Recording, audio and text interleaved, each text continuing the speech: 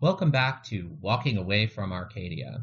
We are here again with another of our Metaplot walkthrough episodes, and today we are going to take you on a guided tour of The Shattering, everyone's favorite defining split second in the life of the Fae.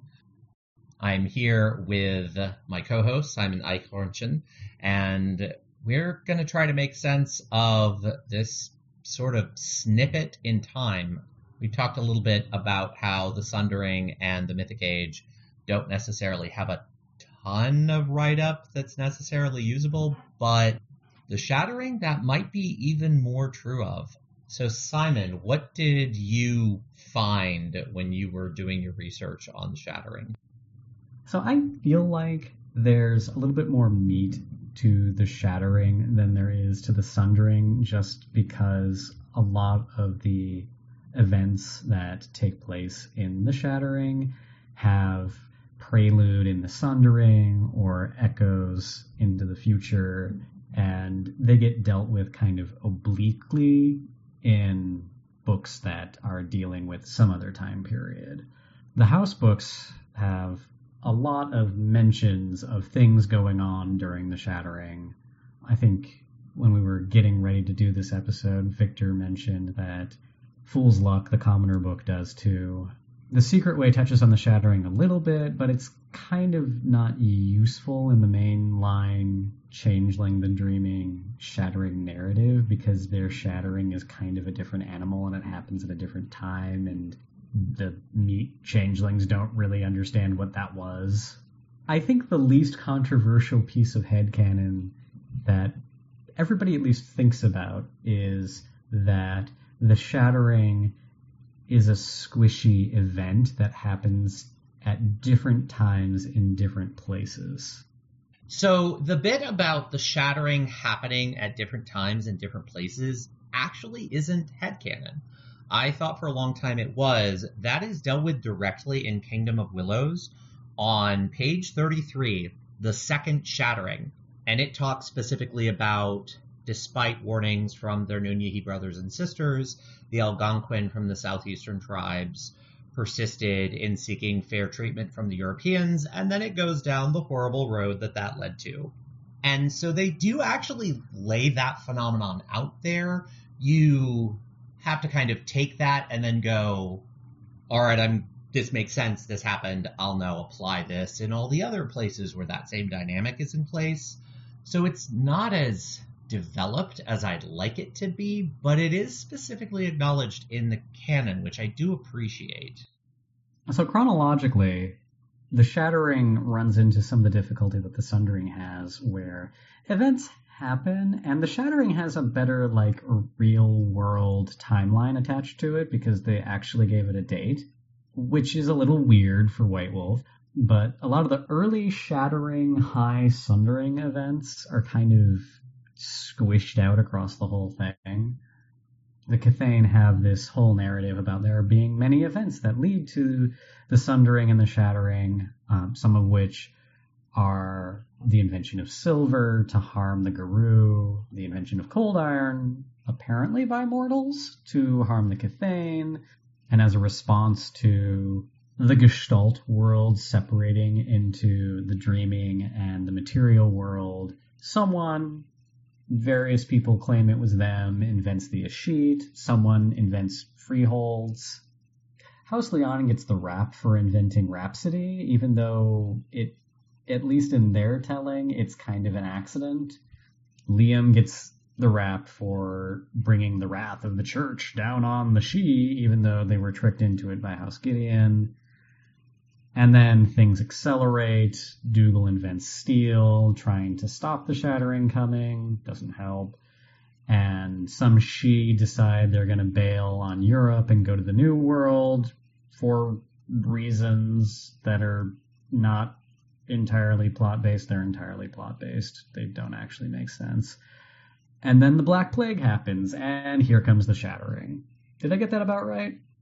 Yeah, that's about right. I think the only thing in there that I'm not totally certain where it falls is Dougal inventing steel.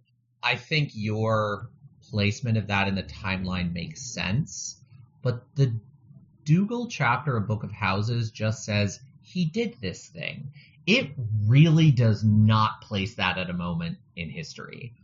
And so that's an interesting question mark on where that really falls. I think it makes sense that he did that to try to hold off the Sundering, to keep it at bay.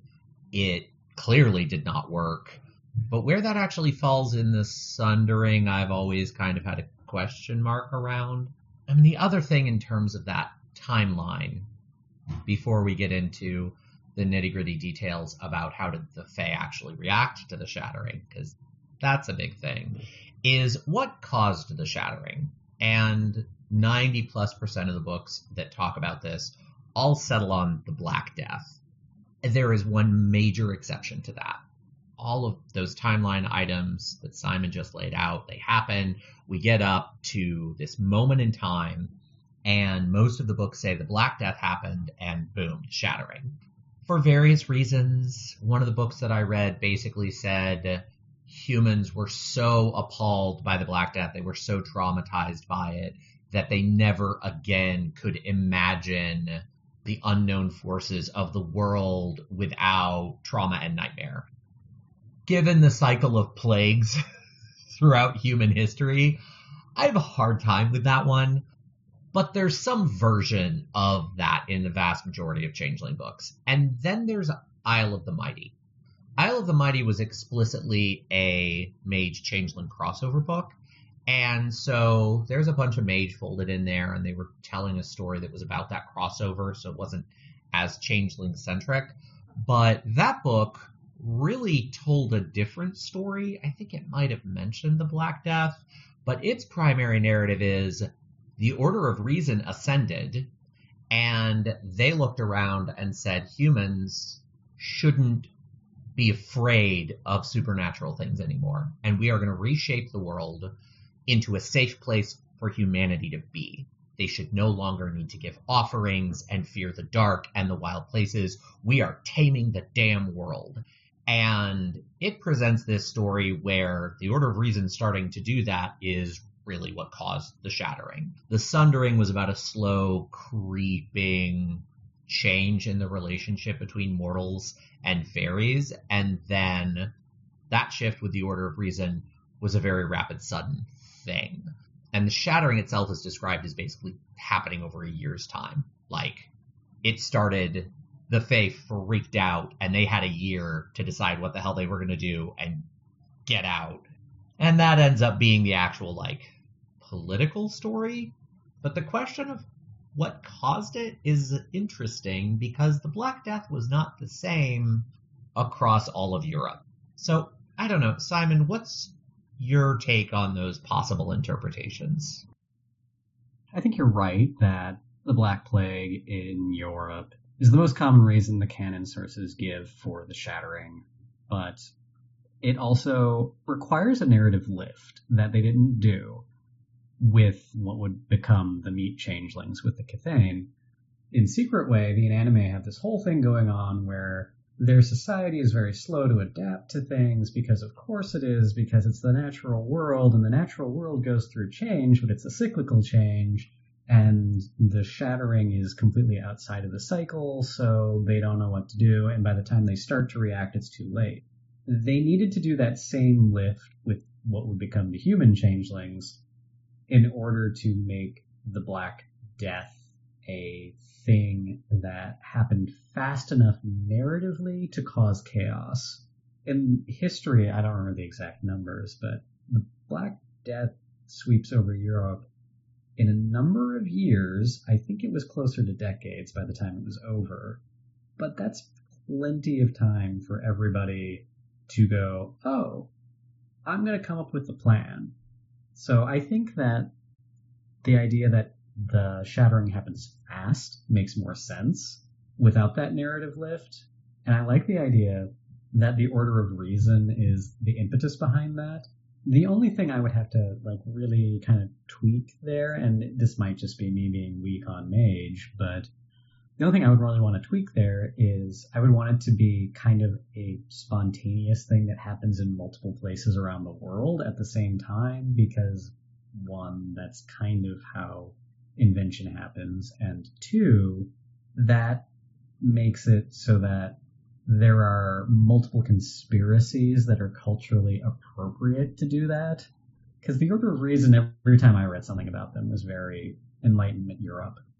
So Mage does actually have the pieces for that. It's just the Order of Reason is the only one of those conspiracies that has anything I would call vaguely close to adequate word count. In the Middle East, you have the Makhtashaf al-Nur. In Asia, you have the Dalo Lao-Shi. So those groups exist. They certainly don't cover the entire world. Unsurprisingly, just because of World of Darkness's track record, Africa is really left out of that. And so is India. India really should have a group. I have opinions on that. But India would definitely have a group equivalent to the Order of Reason, likely centered in Kerala. So I don't think that's a big lift to make. I think they set the pattern for that in a lot of their writing. You just have to kind of repeat it in a couple more areas of the world. I think what you could do that would be interesting there is to really tell a different story about how did the rise of reason impact different groups of Fae, and how did their shatterings vary, because the relationship that the Makhtashaf al-Nur, or say a group in India, would have, where those cultural groups weren't tied to something like the Catholic Church and didn't have a mission of wiping out older beliefs, would there have been a shattering, or would there have been just a major reshaping? Would it have been a shattering but very different? I mean, this is a lot of white space in Changeling that I think would be fascinating to fill in, but it is definitely not addressed anywhere in the canon. Those are some of the dynamics around what caused the shattering, what real world events or groups might have led to this sudden distancing of the lands of Faerie from the physical world. The next, more interesting plot point is really, what the hell did the Fae do about it? And this is an area where you get several books that retell the same story from slightly different points of view. And the story is roughly, the shattering started, and most of the books acknowledge that the Fae knew something was going to happen. There are several books that have write-ups on leading up to the shattering, the pre-shattering premonitions. But all of the books sort of say that the Fae could tell something was coming, but they really couldn't tell what the hell it was. Dark Ages Fae mirrors this. Dark Ages Fae has a whole story about the War of Seasons, and that the Fae knew that was going to come to an end, and then everything was going to be different, and it was kind of end timesy, but they didn't really know what that was all about. And that's mirrored in a lot of the Changeling books as well. So the shattering starts, and the Fae flip out.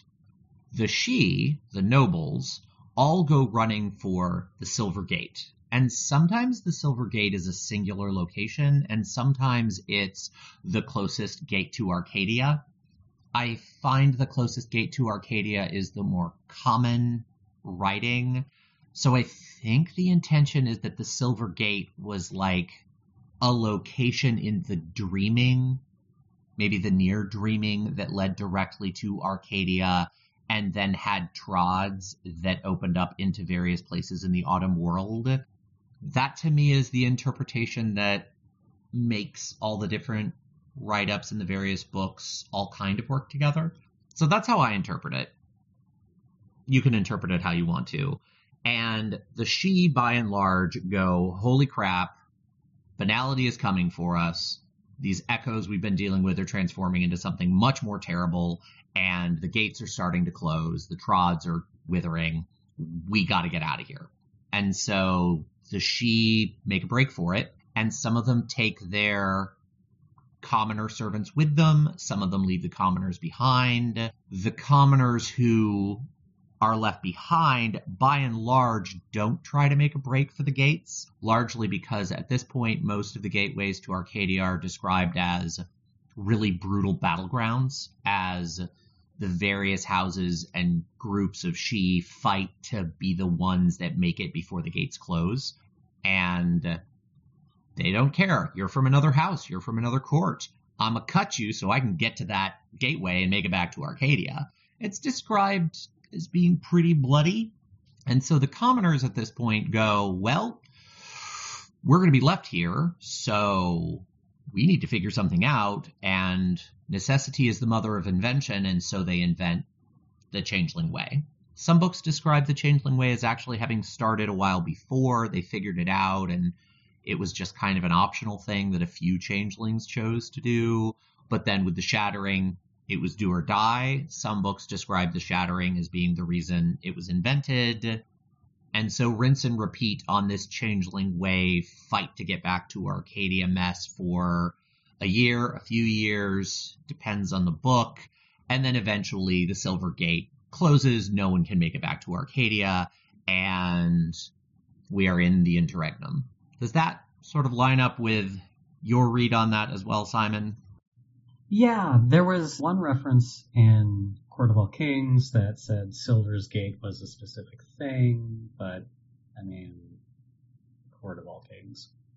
The things I thought were most interesting in this, section of the history were in the houses, really.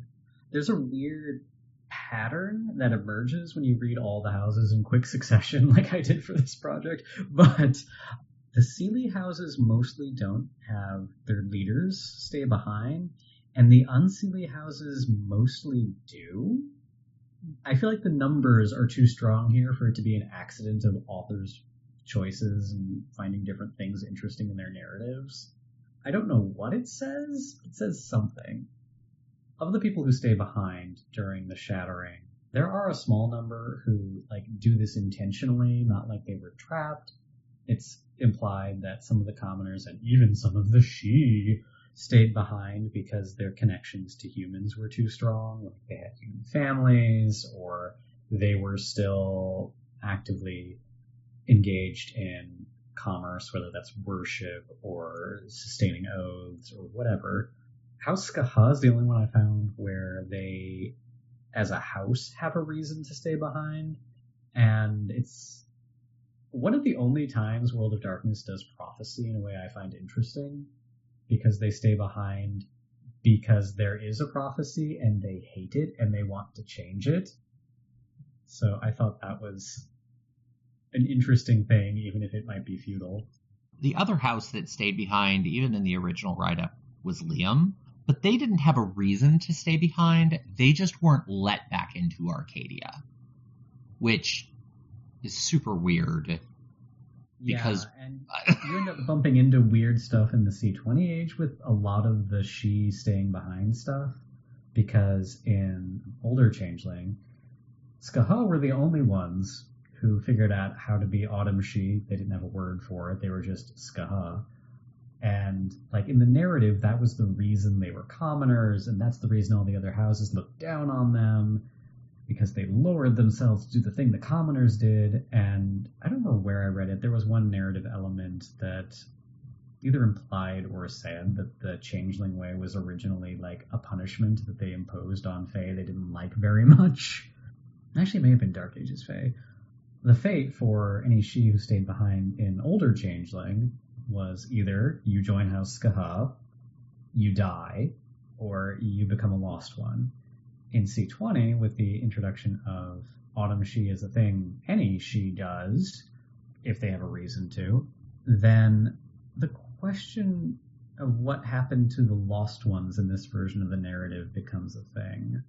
Yeah, and lost ones are written up differently in Changeling the Dreaming.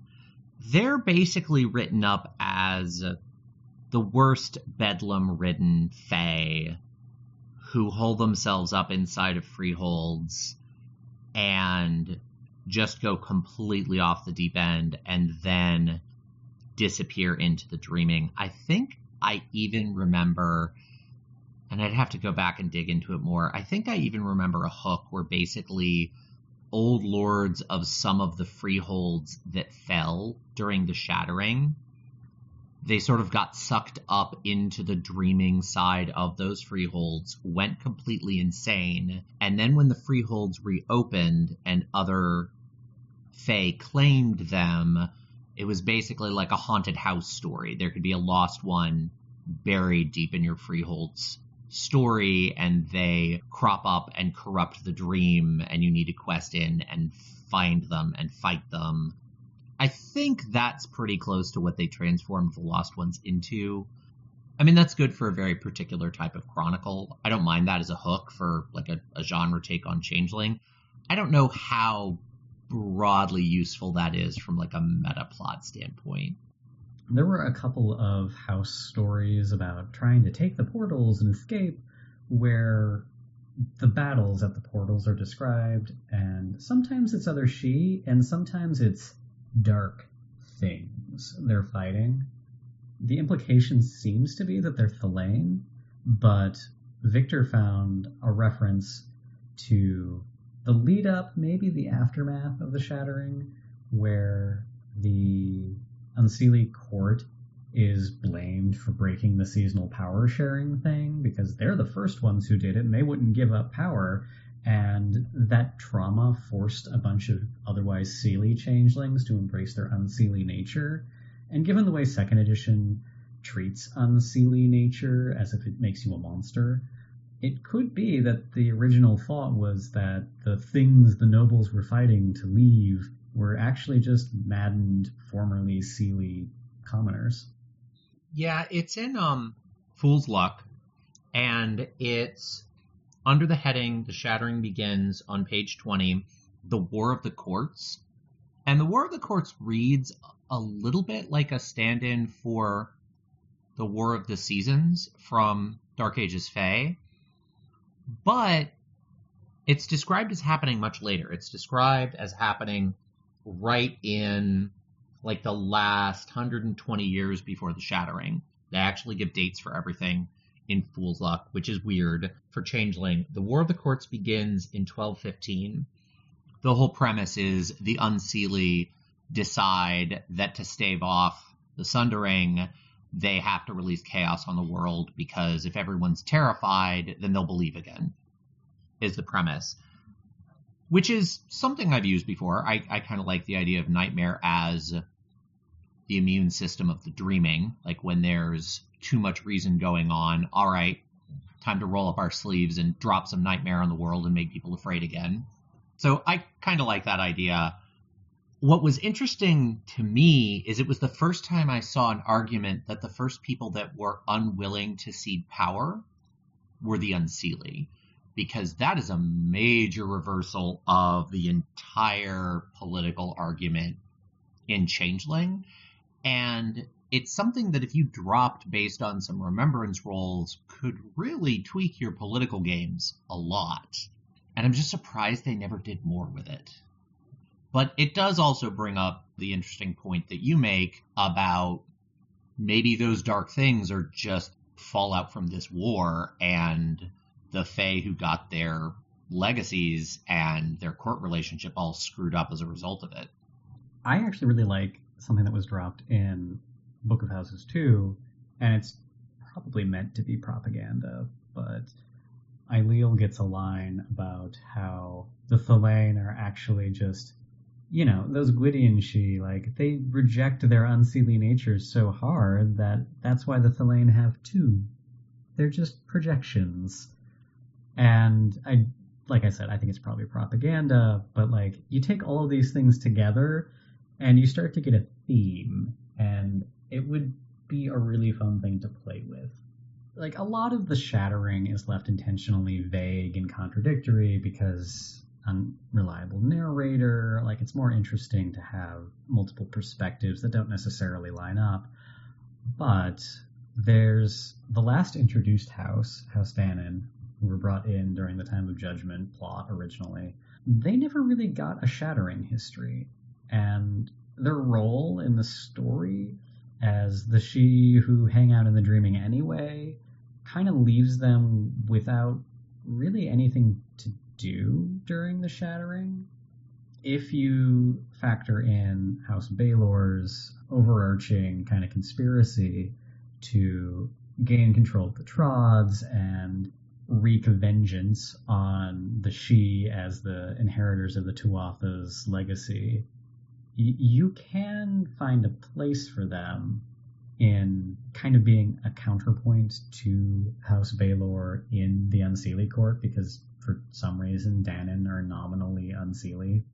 I have a hard time with Danann for a lot of reasons, but this is an area that when Simon and I started talking about it, and he really posed the question, like, what do you do with Danann any time before the Red Star or the Evanescence, depending on which version of that you're running with? And they're described as being the Wayfinders. They're described as really having an ability to navigate the dreaming that is on a whole different level from anyone else. And that was really Balor's shtick previously. Balor has this whole story about guiding the Sidhe back to Arcadia, but it kind of being a plot to screw them over. And it never totally made sense. Like, I always kind of felt like, all right, Balor, they were at their absolute weakest, and your plot was to legitimately get them back to Arcadia. If you instead have a story where House Danann was responsible for doing that guiding, like they weren't present in the Autumn World even before the Shattering, because that's the way they're described. They're described as not really wanting to have fuck all to do with the Autumn World, so they're the keepers of the Silver Path, and interpreting them as nominally Unseelie, but also acknowledging that they're only written up in C20, so they're nominally Unseelie with the C20 vision of the courts, which is Unseelie is just more chaotic. It's not nightmare, it's not evil. So taking that into account, there could be a really interesting thing where Danann was legitimately interested in helping the Sidhe. Maybe they lean a bit more chaotic because they're always in the dreaming and they're capricious, but ultimately they are Danann. Like, they're the bearers of the Tuatha Dé Danann's name. They're going to be closer to that than anyone else. So they really did want to help the Sidhe make it back to Arcadia.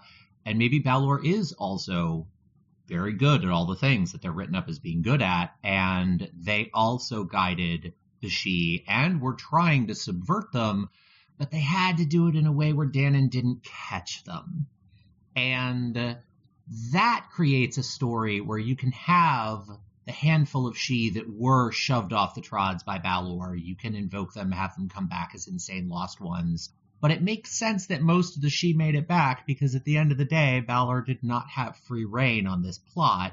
It's also a much more interesting story, and it creates a space with some really interesting conflicts between Danann and Balor when Danann actually does come into the Autumn World. I sort of interpret that as the Evanescence brought back all these nightmares, but also this, like, one weird forgotten Tuathan thing. And how would Balor react to that? Especially when this old nemesis comes back at a moment when they should really be ascendant. The Evanescence is great. Oh, God, here's Danann. Crap. Right, and because Balor's house story kind of retcons when they came back, because although they are an Unseelie house, their house story talks about how they came back during the Resurgence War and after that, but they also came back during the Resurgence War. They've had 50-ish years to work on their conspiracy to, like, trap all of the Sidhe and the commoners, I guess, on Earth, while the Earth is barreling towards a banality winter, because Concordia is supposed to be America, and America's tragically bad at planning, not noticing that suddenly their old, sometimes enemies, House Baelor, control most of the Concordian Trods. Oh well.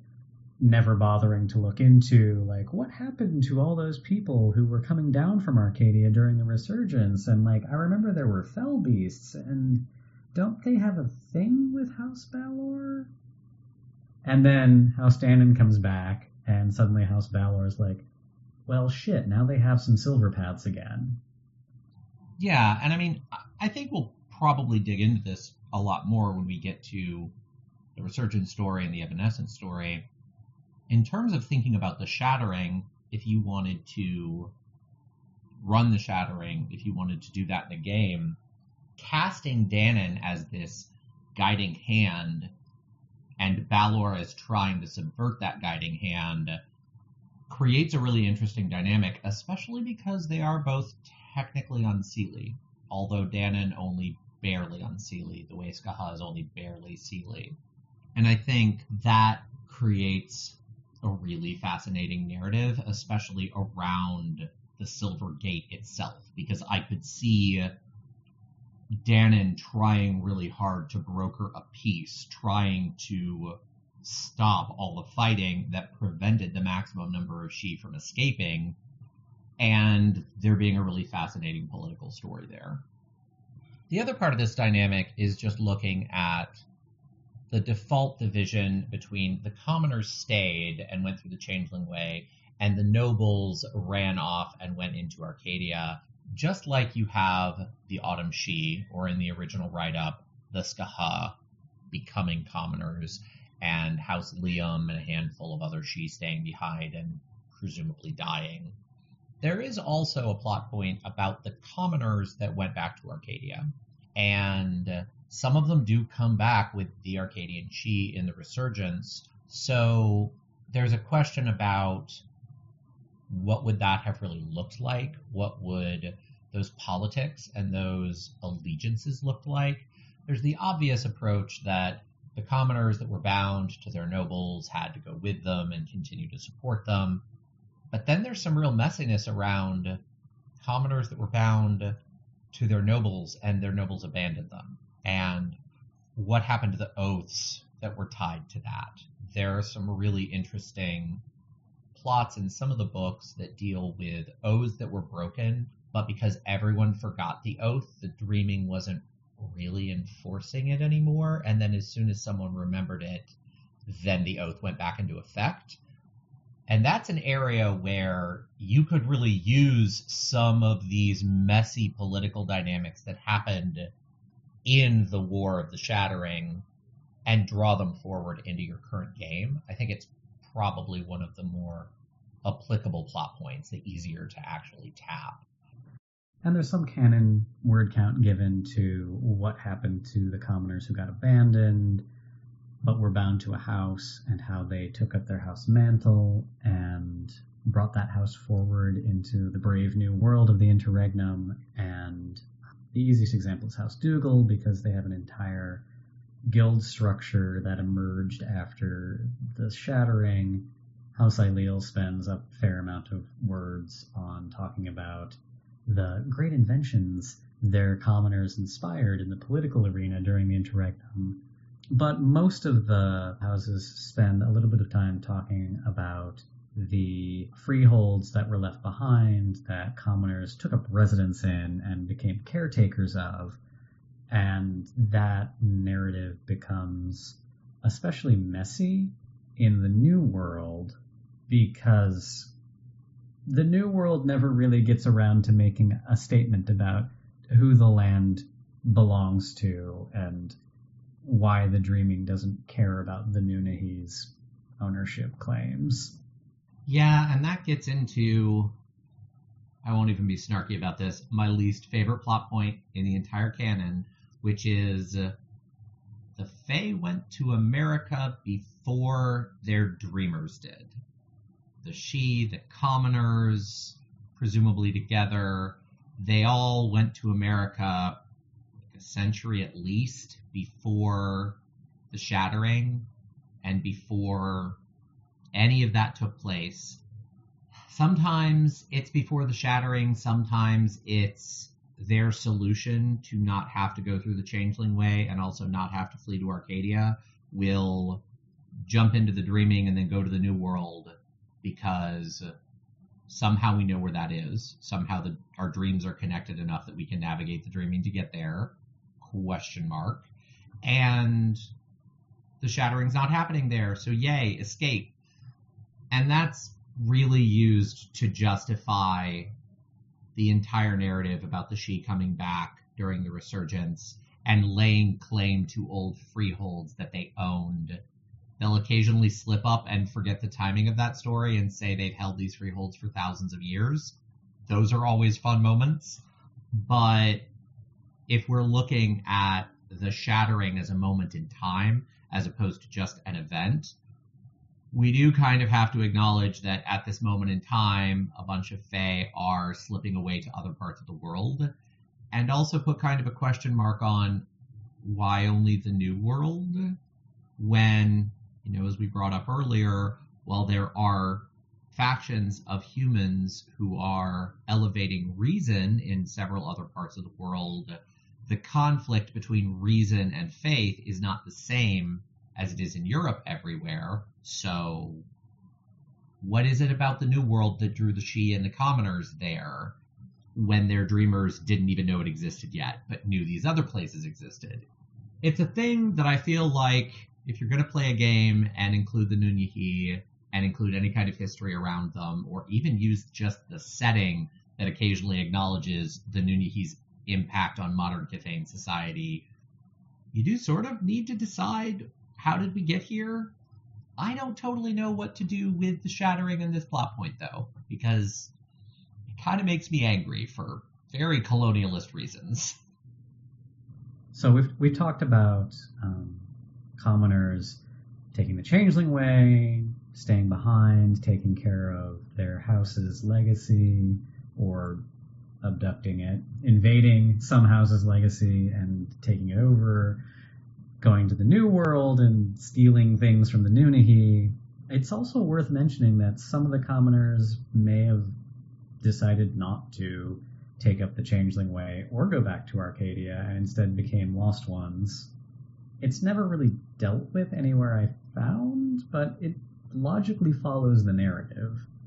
It's not as interesting and as messy as setting up the conflicted ownership claims for the Resurgence War, that apparently the Dreaming cares about the Sidhe's claiming ownership of things in the New World that they were there for a hot minute for. I guess this gives us a really good segue into talking about the rolling shattering around the world, because the next place that has the most word count devoted to its shattering is the New World. And we've already told you some of the setup. The true Sidhe show up. Some of them probably brought their households with them. And there is some word count devoted to what they did when they came. It's not very interesting. The only interesting aside I found in that story was that House Ailill, the political, evil, nefarious house, admits that their relationship with the Nunnehi could have gone a different way had they not fucked it up, which is an interesting admission from the bad guys. And Changeling's metaplot never really deals with the genocide that followed white people to the New World. There are a lot of question marks in the New World shattering. There's no real discussion dedicated to the Indigenous Fae ever having like a divide between those who want to go back to the Dreaming and those who want to stay for a variety of reasons. That is a really interesting place they could have mined, because we're talking about, I don't know, a couple dozen different cultures. Like, that could go a million different ways. Some of the sources say that the Indigenous Fae had their own Changeling Way tradition before the Cthulhu showed up. Others say that they learned it from the Cthulhu. God knows why. And there is some word count devoted in the player's guide to talking about how the Indigenous Dreaming was destroyed. I don't know how they did that. I don't know why. And it's super insulting, because there are still Indigenous people alive. Quite a few, in fact. But because of that, the Indigenous Fae get access to the Umbra for game balance reasons. It's never really explained why in a satisfactory way. They also have a weird restriction on eating dreams. It's a point that sort of makes sense until you consider that it doesn't apply to European changelings, and the logical explanation for why the indigenous changelings have this restriction applies equally to the European changelings. So it's just a weird restriction that doesn't really serve a purpose other than making the Nunnehi and the Menehune less than the European changelings. And because of that, they learned how to feed from the land itself and how to take in its streams. A question that is never answered in this case is why the Fae don't have this as a native ability, because they should, at least some of them.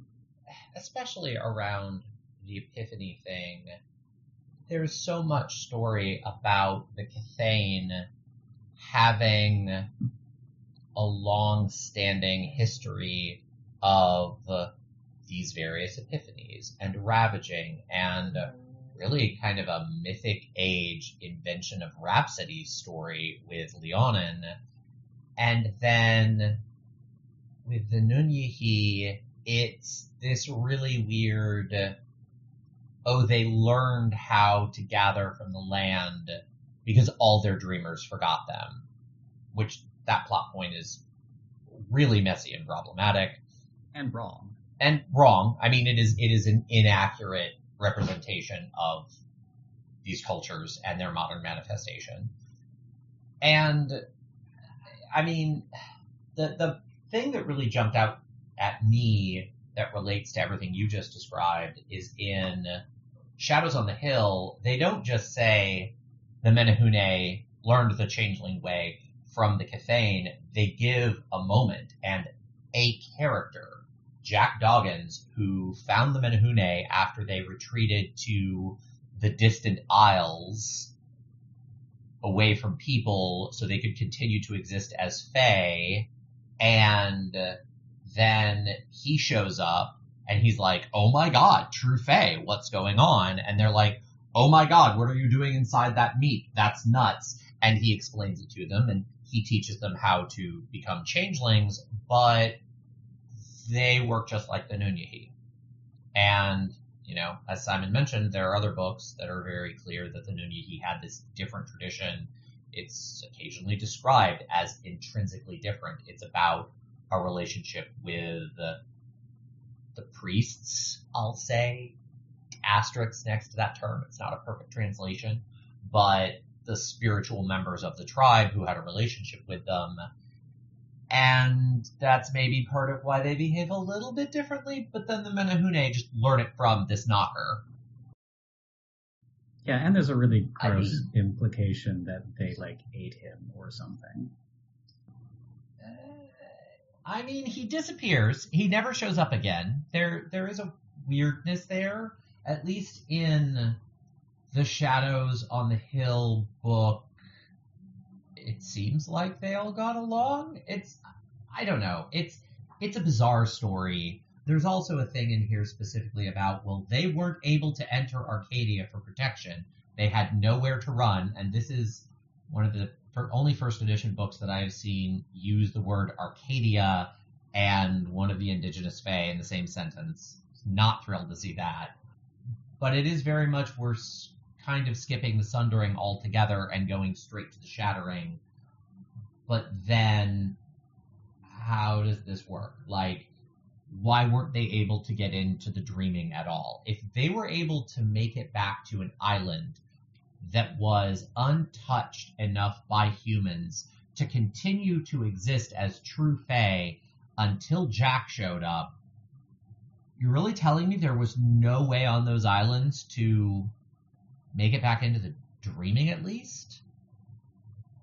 This is one of those other places where, the denizens and the Danon are able to exist in the many realms of the Dreaming between here and Arcadia, but then in other places they'll be like, it's the Autumn World or Arcadia. Full stop. And I don't totally understand why that is true. And speaking of the Autumn World or Arcadia, it's never really dealt with what happened to the Sidhe who went to the New World as true Fae when the Shattering was going on in Europe. Did they just disappear with the other Sidhe during the Shattering, even though it wasn't happening where they were at? Did they fold into their host cultures, which creates plot holes for later? Did they just die off randomly. Like, it's never, I couldn't find anywhere where it was addressed in a way that made sense. That plot exists as an answer to the question, why the hell are the Sidhe claiming freeholds they supposedly already owned in America? That idea, that story is so colonialist that it required a justification. I don't actually feel like it's a narrative anyone was excited about telling. It is an afterthought justification for this thing that was written in first edition. I'm not shocked that no one has spent the time to flesh it out and really make it make sense. It's there for people that don't want to have to think about the Nunnehi too hard. I mean, if I'm honest, I don't play with that story at my table. The couple times that relationship has come up, and I have played with the reshaping of the anime and everything else at my table, I have totally written that out. I have written that in as a narrative that when the Sidhe came back, they forced on everyone through naming and sovereign and other reshaping techniques that they only had in the, fiery power of the resurgence, and that they basically tailcraft retcon with resurgence boost. I do not have it as a thing that really happened, because it's such a mess. The fact that in order for that story to work, you have to have glens that have been transformed into freeholds, into the kind of structured stories the Sidhe are capable of claiming. That has to have happened in the New World before European humans got there, and the Nunnehi apparently were okay with that, even with the story we have that the Nunnehi can't access that type of glamour, so it requires the Sidhe to have literally full 100% have done a colonialism before European colonists. I can't look at that story and not retcon it. I can't. It's another point where, it was never a fully conceived thought. The European shattering has a lot of consequences that logically follow from it, like the commoners having this variety of things they did during the first little bit after the shattering, and the Sidhe having their 600-year amnesia thing, regardless of whether or not we think that's a very interesting plot point, and leading to the resurgence. The New World shattering doesn't get any of that. There's no resurgence plot.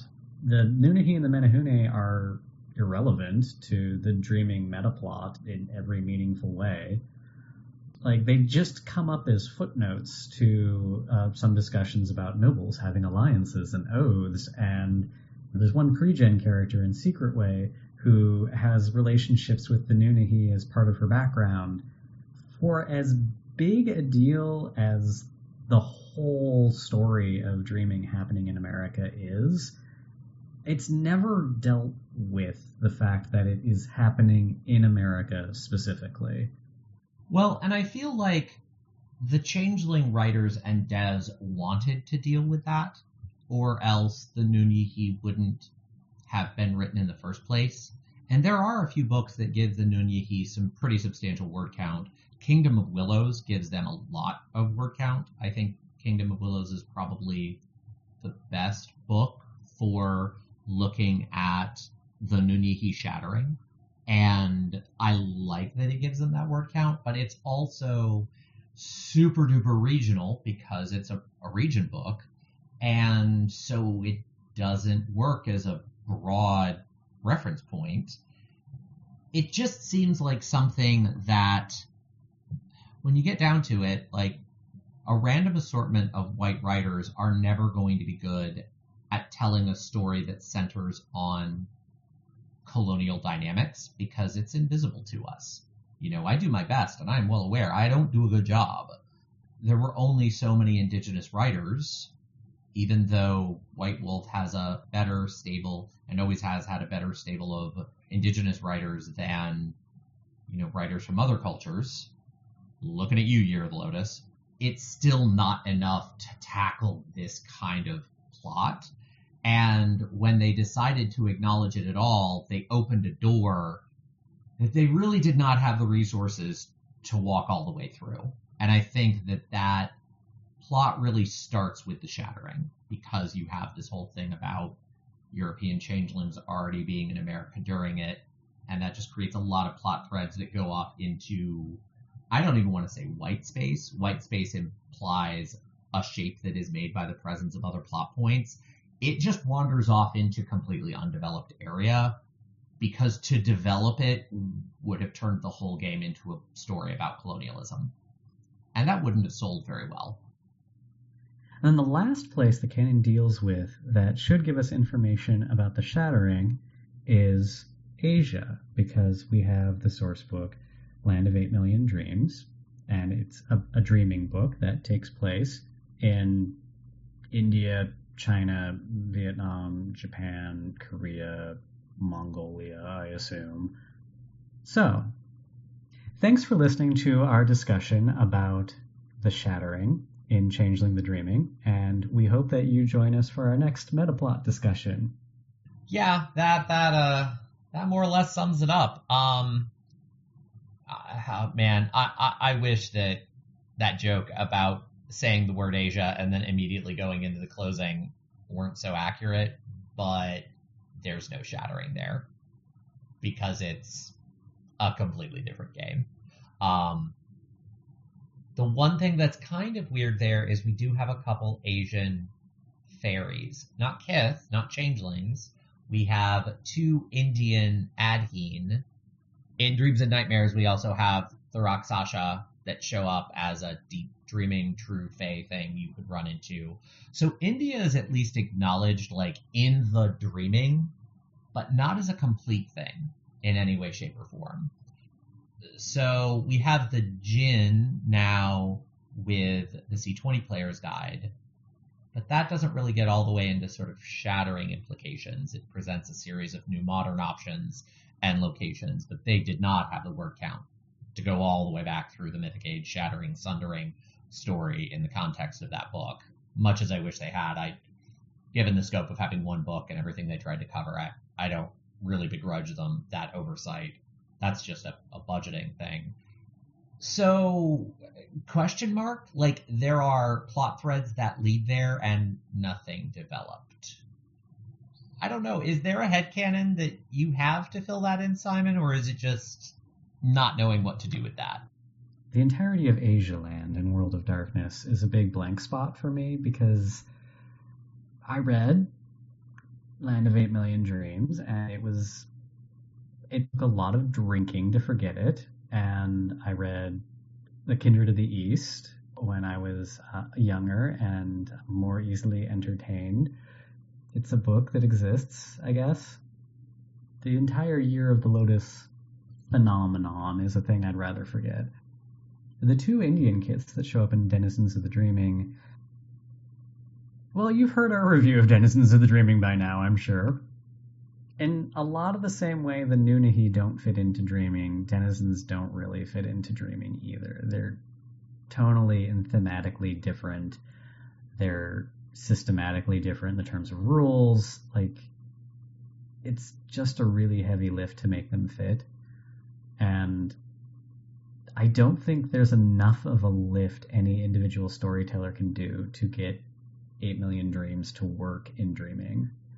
You might be able to get Denizens to work. You might be able to get the Nunnehi and the Menehune to work. But I don't think you can get the Asia source book to work. So I don't have a headcanon for that. Yeah, I have the outline of a headcanon that really doesn't have to do with Asia at all. It has to do with America. Because we've talked about this before, Changeling is really a game about diaspora. It's a game about being out of place, and whether that's out of place in your community, out of place from the mainstream community, out of place away from the land of your origin, even going out of the in-universe description of it, even being Americans, taking a sort of White Wolf at the time Changeling was invented centric view of like what is the origin of this game, even thinking about the creators and their place in America and then diving back into and wanting to become these European myths, and then eventually like Nunyihi myths, but again question mark on like what does that represent. That's all an experience of diaspora, even from a creative exploration standpoint. And Asian American populations are a really interesting question mark. I mean, if you don't just read the Hsien as it's a different thing, these are the systems, okay, I'm done. If you instead go, well, why are they different? Okay, they're in this setting where Shinto is still practiced. You know, if you extend that idea to India, where Hinduism is still practiced, a little bit of a big question mark around Maoism and its relationship with religion in China, but that justification of there's more faith in Asia was used, then okay, ignoring that they say the Hsien are still Hsien when they come to America, if we instead follow that thought experiment to what do the Asian Fae who came to America and were in human bodies and ended up working on the railroad and founding these communities in all these major cities where they had to come together to survive, that's a story that's much more like mainstream Changeling. And that's a really interesting shattering story. A shattering story where the shattering didn't come to them, they came to the shattering. Maybe thinking, this will be fine, I won't experience the things that they ended up experiencing when they came to America. Again, a refrain that has come up many times on this podcast, I'm not going to tell that story because I won't do it properly. But I feel like there is a story there. I just want more media to acknowledge the experience of diaspora versus source land dynamics across all cultures, because they're different and not enough media acknowledges that. I see a lot of people who live that experience talking about it, and I'm beginning to see it reflected in media that Asian Americans are creating that's no longer being driven only by white perspectives, but it's only a little bit. And I feel like in Changeling, there's a big story there, but that's exactly the kind of story that White Wolf avoids telling. So, like, it's an outline, but I don't quite know what to do with it. So those were mostly the canon plot points around the shattering in Changeling the Dreaming, and some of the questions and potential resolutions to plots that never got finished. Thanks for listening to this conversation about Changeling the Dreaming's metaplot, and we hope that you come back and join us again for the next time we talk about the plot.